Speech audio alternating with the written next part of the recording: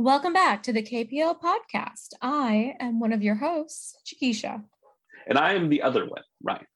This week we have a fantastical author talking to us. Indeed. Marlon James joins us to talk about his most recent book, Moon Witch Spider King, which is the second in his Dark Star trilogy. Correct. And actually, it kind of sounds like a comic book title. I feel like I should see it's more or a graphic novel or something. I mean, at some point, possibly they will make one, but it is more of built as an African Game of Thrones. Ooh, sounds intriguing. Well, I am definitely looking forward to his interview. Well, we don't have long to wait. And afterwards, we're going to do a fantasy-based recommendation segment of other books that we've enjoyed. Well, let's get started. That's a lot to do. Indeed.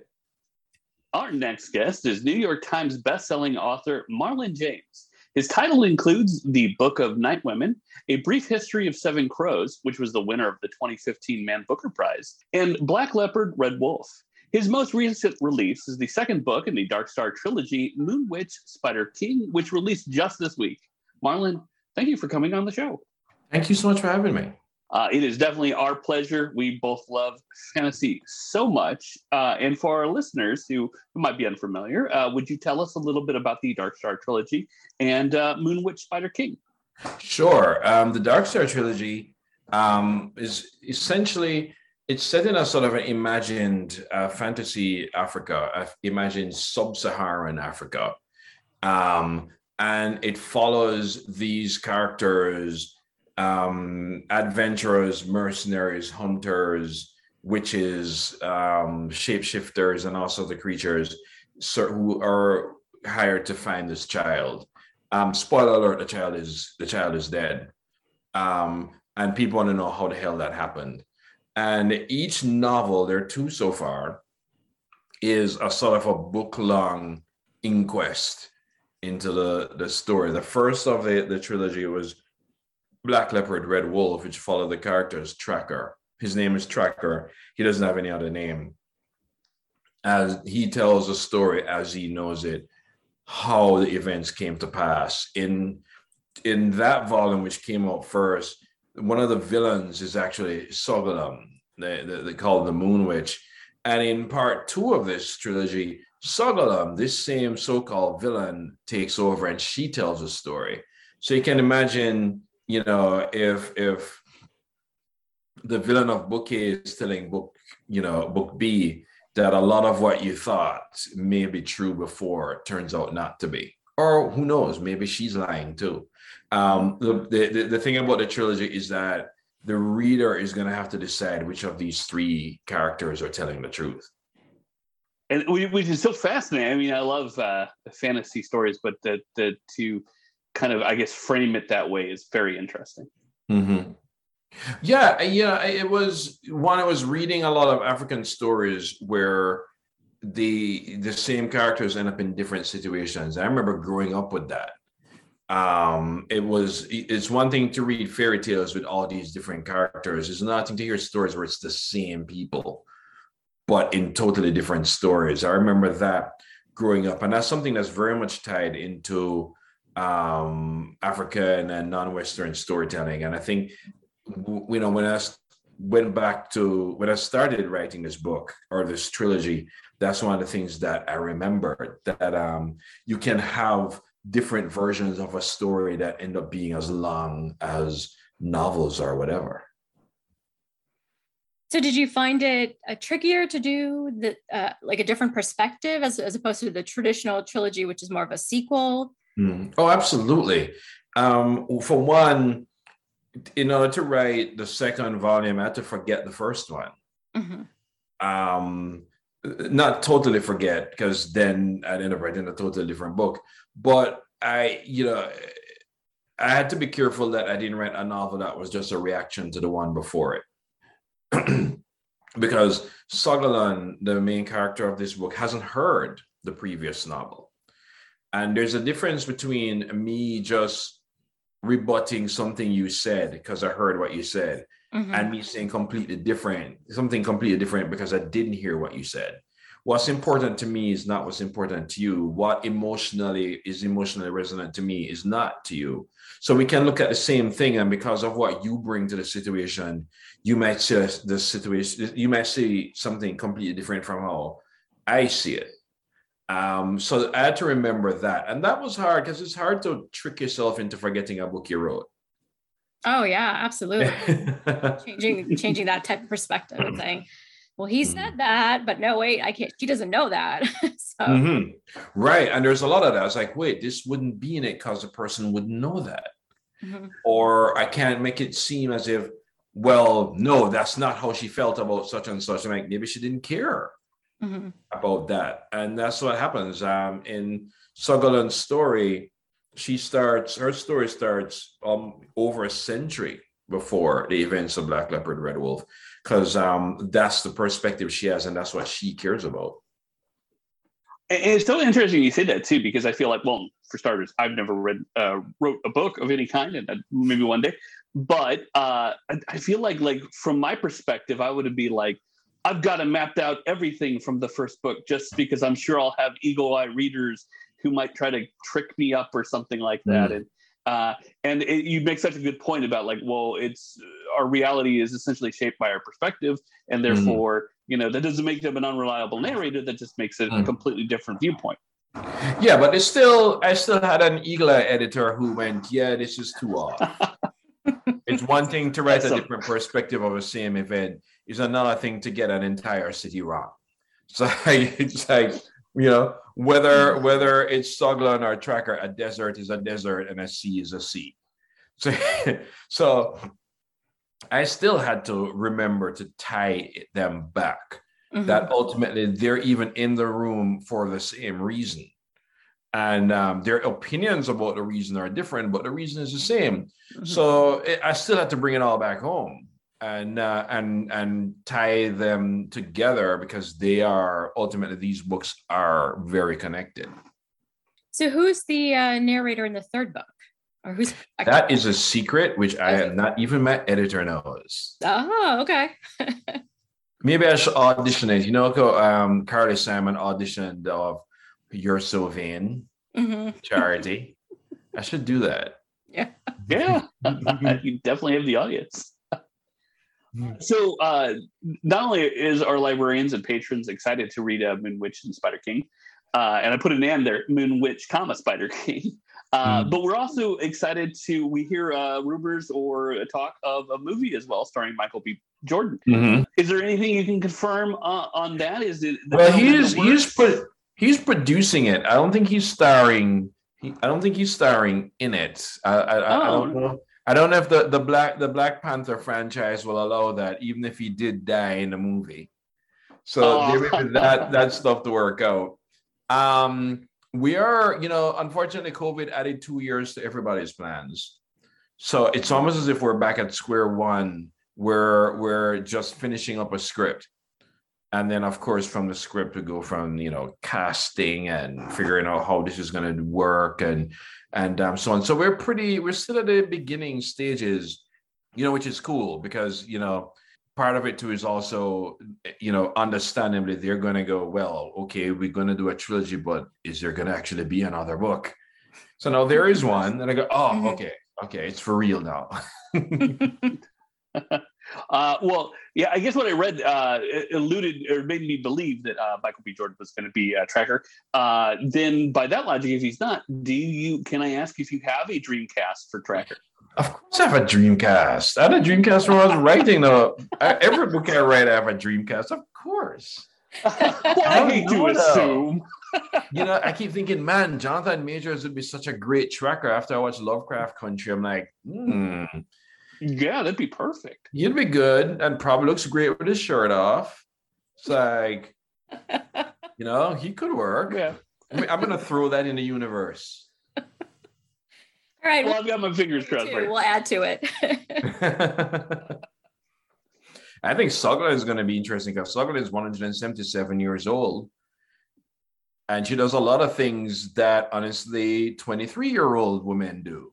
So I'm like, yeah, I want to see who we're gonna Initially, I said Cicely Tyson, but she passed. But yeah, it would be great. I don't think there's ever been a lead. I can't think of a leading film with a 70-plus-year-old actress. Mm-hmm. They'd probably, it would be interesting if they get somebody who's age appropriate. Yeah, I completely agree. Yeah. So one of the questions we always ask our guest is, what are you reading, or what should we be reading? Oh my God. I think people should read whatever they want to read. I am reading a bunch of things. I am reading Ian McEwan's A Cement Garden. Mm-hmm. I am reading for the millionth time Gormenghast. It may be my favorite fantasy series. And Mervyn Peake's Gormenghast novels I'm rereading again. So I teach a fantasy course, and one of the things that I always do is I put these big rules on what you're supposed to do. And I did one about economy and all of that. And I go, and now we're going to read Gormenghast, which breaks everything I just spent a whole week teaching you. Why is this novel great? It does everything I just spent 5 days telling you not to do. And here's a book that does it. And we talk about it, about what makes the Gormenghast novels, so great. I've been rereading some of Jeff Vandermeer's early stuff because I don't necessarily make a distinction between fantasy and sci-fi. Mm-hmm. I've been doing a lot of rediscovering lately. I just remembered how much this sci-fi novel from the early 90s called Vert blew my mind. And it's becoming sort of a forgotten classic, and I'm doing everything to bring it back. And it got so many things right. Now we're entering the metaverse. I'm like, oh, Vert was here way before with that. Jeff Noon's novel Vert and the sequel Pollen. So I've been reading a lot of that. And weirdly enough, also Jane Austen's Persuasion, because you have to mix it up. Variety is the spice of life. Mm-hmm. And also the one way to not be bored. So we're just about out of time. But before we go, what do you hope readers take away from your latest book? That they're gonna have to come to their own idea of what truth is. Because when I wrote Black Leopard, I believed him. But when I wrote Moonwitch Spell King, I believed her.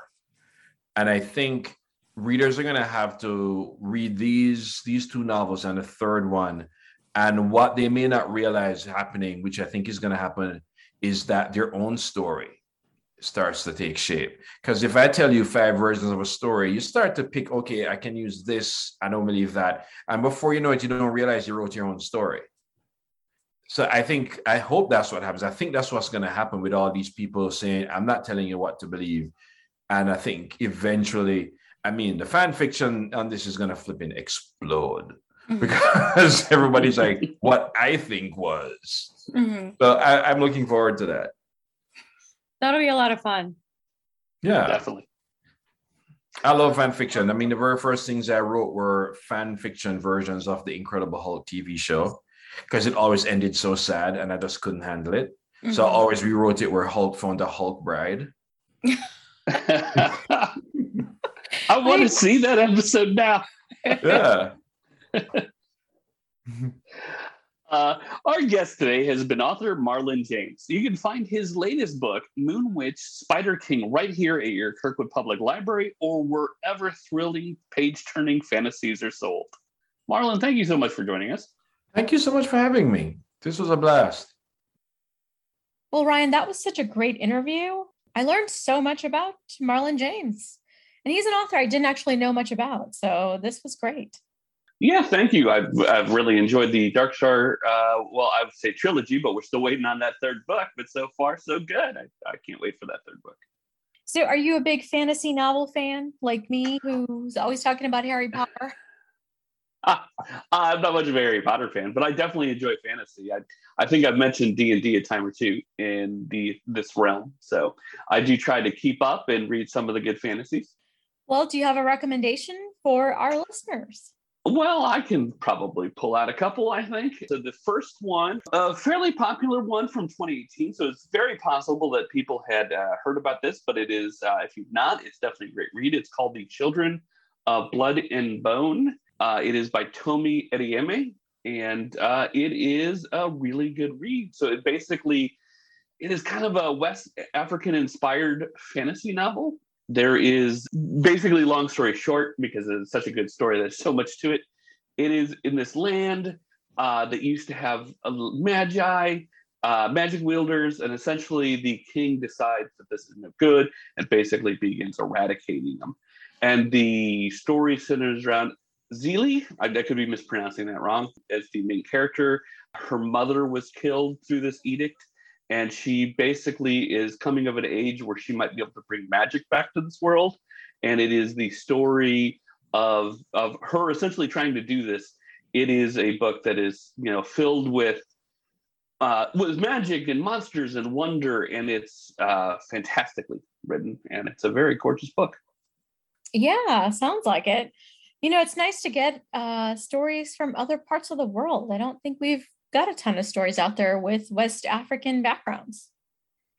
Definitely not enough.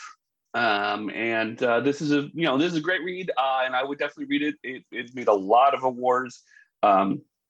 They are in pre-production for the movie, so I can't wait to see that. I don't know where that is in the scale right now. It doesn't have much listed on IMDb, but when they do, it's definitely one to keep an eye on.